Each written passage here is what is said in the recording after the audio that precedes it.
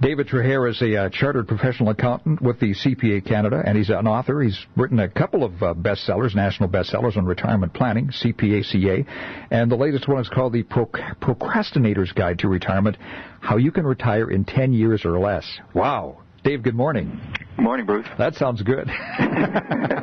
It's a bit of a mouthful, but I think it spells out what we're trying to say. No kidding. And I see that you mentioned here that Stats Canada says that 5.4 million Canadians will reach retirement age in the next 15 years as that baby boomer bulge continues to burst, I guess, obviously. Yes, for sure. Dave, I know a number of people, and I'm up in that group, in that bulge, that have hit that age, and all of a sudden they're just trying to get by on their pension and leading a pretty meager existence. Is this just a lack of planning that we've all done, or what's going on here? Did we think this age would never come? I don't know. Well, I think it's really just that life gets in the way. I don't think it's really that many of us are fiscally irresponsible and are wasting our money. It's just very expensive to live.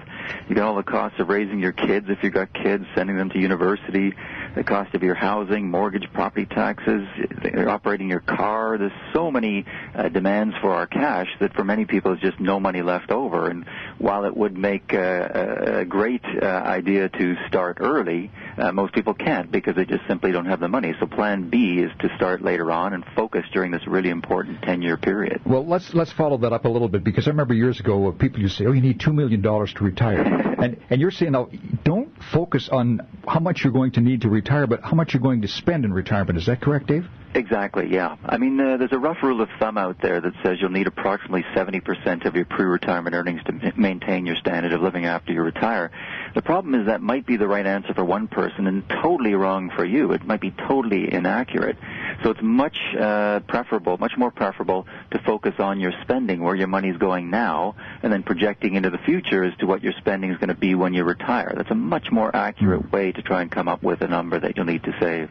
Well, I know in a minute and a half we're not going to have enough time to answer all the questions here, but what are some immediate things that people can do to kind of kick this turbo retirement into gear for them? Well, I think that the first thing that I recommend people do is just track your spending and find out where the money's going.